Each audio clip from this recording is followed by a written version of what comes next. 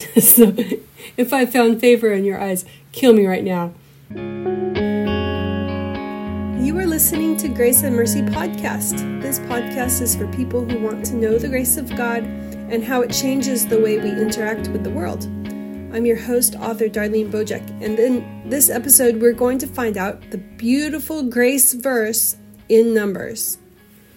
Before we begin our Bible study, I needed to tell you a little bit about myself at this very moment. I have dogs all around me and a bird in a big parrot in a cage across from me, and cats, little kittens on the roof that keep pitter-pattering back and forth. So if you hear animal sounds, like maybe you can hear the dog pacing, if you hear animal sounds, it's just because I live in a menagerie of animals here on a farm in Izmir. But we're going to press forward and do the book of Numbers. I haven't been here posting for a week to break for the holidays and to get the website ready for all of the comments that are forthcoming, Lord willing. That out there barking is Sheba. Okay, so today we're going to study the book of Numbers. So the book of Numbers has two forms of the word grace. We have chen and hanan. Chen, you remember, is the actual noun, and it means favor or grace. Here's an interesting thing that I found. The translation of chen can be adornment, charm, charming, favor, grace, graceful, gracious, and pleases. I did mention that, I think, on our first episode, but the definition, 51 times it's for favor, and 8 times it's for grace. And on our journey, we're trying to figure out what's this connection between grace, favor, charming. Okay, the first definition in the Greek lexicon says favor, grace, elegance. That's one. For example, of form and appearance, or of a woman, or of speech. Favor, grace, elegance. The second type is favor and acceptance with men or with God. And we saw that in Luke when Jesus grew in favor with man and with God. Right? Jesus grew in wisdom and stature and favor with God and with man. So in Numbers, we have two times that, three times that word favor is used. Then we have the word hanan, which is to show favor as a verb, and that's one time, and that's the great one. So we're going to start with the other ones. First of all, we have Numbers 11:11. Moses said to the Lord, "Why have you dealt ill with your servant? And why have I not found favor in your sight, that you lay the burden of all these people on me?" So for Moses, he's complaining to God in chapter 11, and he's asking for this thing that we call favor. Why have I not found favor in your sight? The verse right before it. Then Moses heard the people of family after family weeping at the entrances to their tents, and the anger of the Lord was kindled greatly, and Moses was also displeased. And that's when he says, "Why have you brought this trouble on me?" And he says, "Did I conceive all these people? Did I give them birth so that you should tell me, carry them in your bosom as a nurse carries an infant to the land that you swore to give to their fathers?" So he's complaining, and the complaint pivots on this thing that's called favor. I read in here an assumption that if he finds favor, things are going to go well with him, which reminds me of the verse, the 10 Commandments, that says, children, obey your parents in the Lord. Actually, it's in the New Testament, from the 10 Commandments, but that it will go well with you. The 10 Commandments says, for this is right. Children, honor your father and your mother, for this is right. So finding favor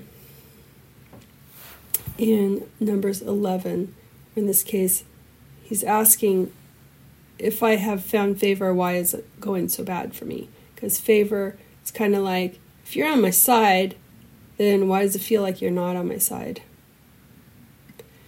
Numbers 11:15, okay, still complaining. I cannot, this is a few verses later, I cannot carry all these people by myself. It's too burdensome for me. And here's the verse. If this is how you are going to treat me, please kill me right now. If I have found favor in your eyes, and let me not see my own wretchedness. If I have found favor in your eyes, kill me right now. That's very funny. I mean, so very sad for Moses. But if I have found favor in your eyes, kill me.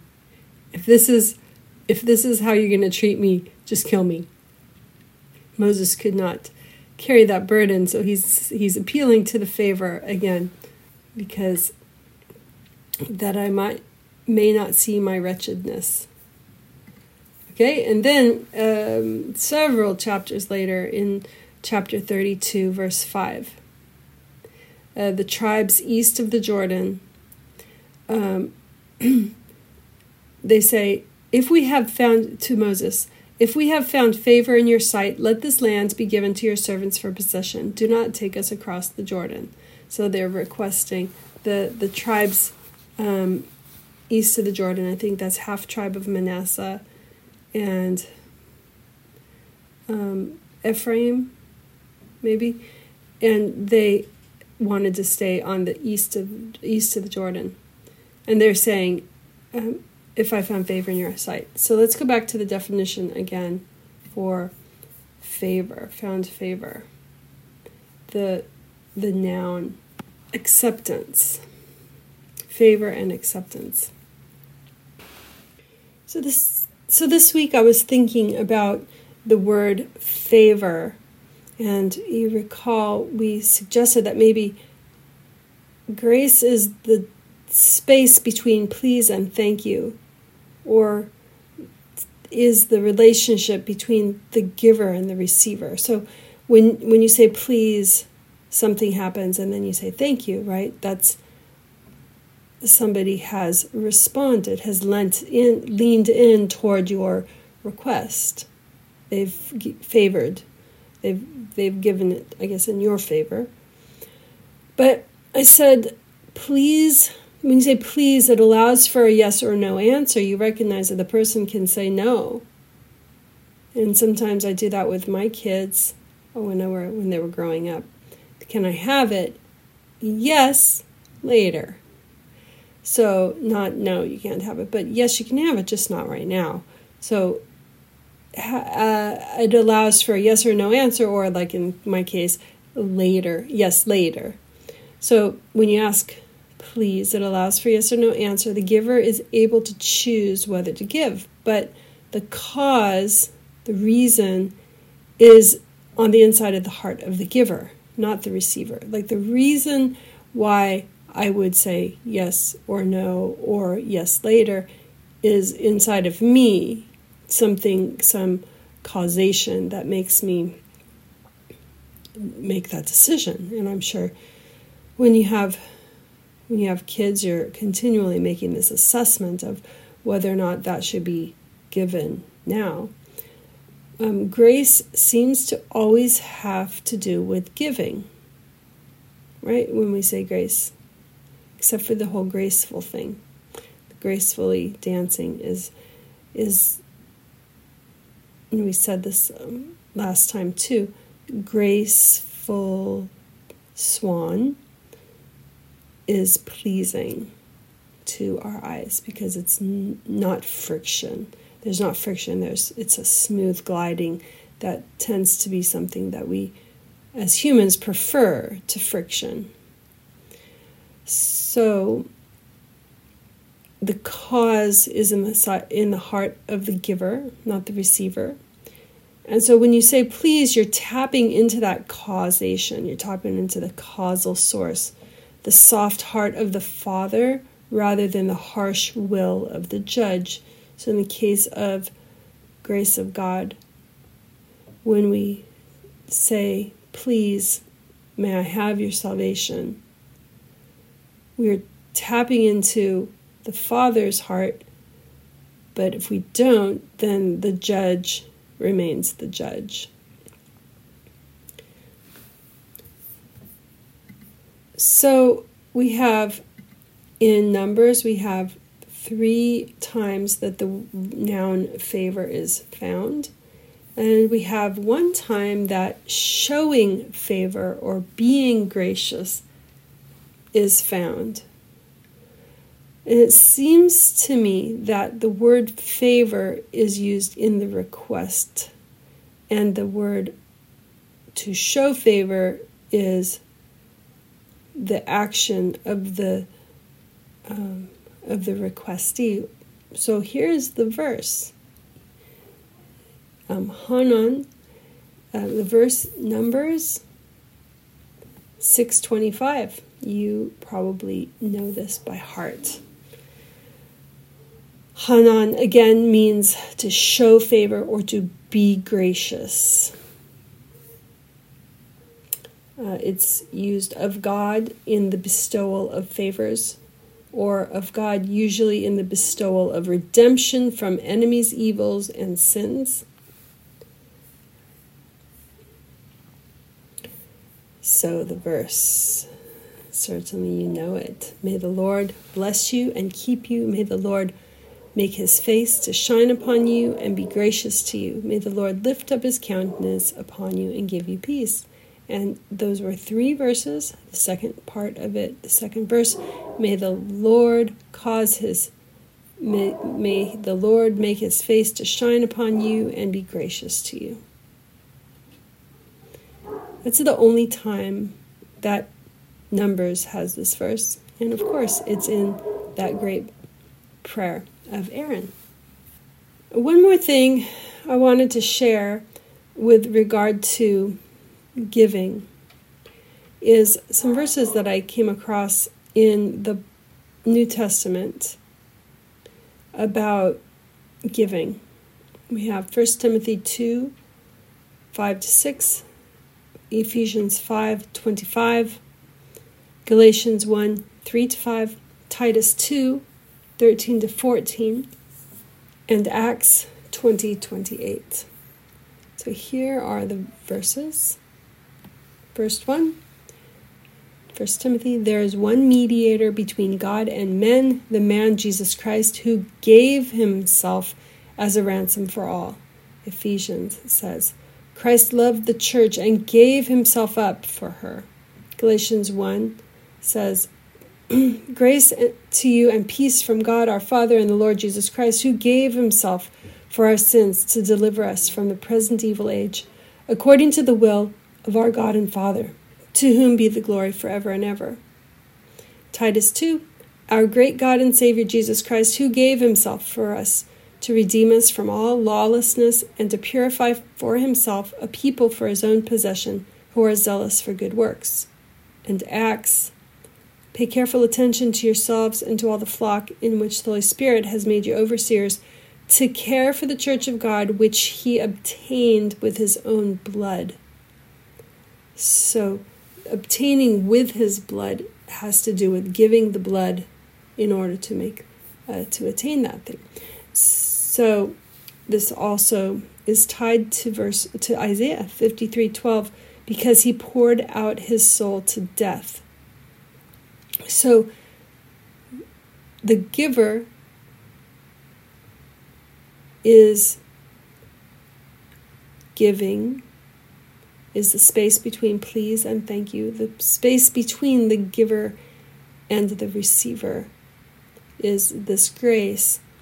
But it has to do with giving. And in the case of God's favor of giving, like party favor, right? His favor, you do me a favor. In the case of him responding to the request before we even ask or imagine, has to do with giving. And in the case of the New Testament, giving of himself with his blood, pouring out his soul to death, giving. So I feel that is grace that we're looking for. And yet, I don't feel that I really understand grace. I know that this is grace. Grace is giving, loving, and giving. For God so loved the world that he gave his only begotten Son. I know that grace is giving, and I guess you could even say, when you give before somebody even asks, you're really caring for them. You're being their shepherd. You're being their caretaker, right? Before we ask or imagine, he gives. Before we even knew we needed a Savior, he was already working on that. He is already, before Adam and Eve even knew that they needed a Savior, God had a plan for. He had the Lamb's Book of Life already written.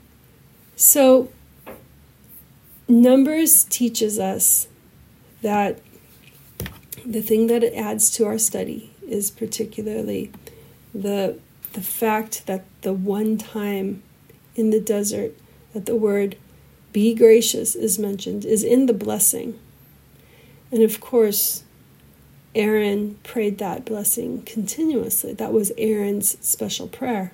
And we still hear it at our churches. And so I say to you, may the Lord make his face to shine upon you and be gracious to you. Or the New Living Translation, may the Lord smile on you and be gracious to you. Let's pray. Heavenly Father, we're very grateful that you gave Aaron this prayer to pray upon his people. He raised his hands and he blessed them. And he said, may the Lord bless you and keep you like a shepherd keeps his sheep. May the Lord make his face to shine upon you or smile and be gracious to you. May the Lord lift up his countenance upon you and give you peace. We thank you for these words because they remind me of Psalm 23 and the shepherd, how the shepherd cares so much for his sheep. Thank you for these words because Christ is our shepherd. Thank you that in Numbers, the silence of the word grace, that the grace that we're looking for, except for this one passage, makes it shine brightly when we find it. And we thank you for your word. In Jesus' name, amen. Well, the question of the week: how does the rest of the world understand grace? Thank you for listening to Grace and Mercy podcast with author Darlene Bojek. This has been episode 8 of season 1, Finding Grace. You can find the show notes for this episode, including links to everything we talked about, at graceandmercypodcast.com. Make sure to answer the question of the week on the show notes page. See you next time.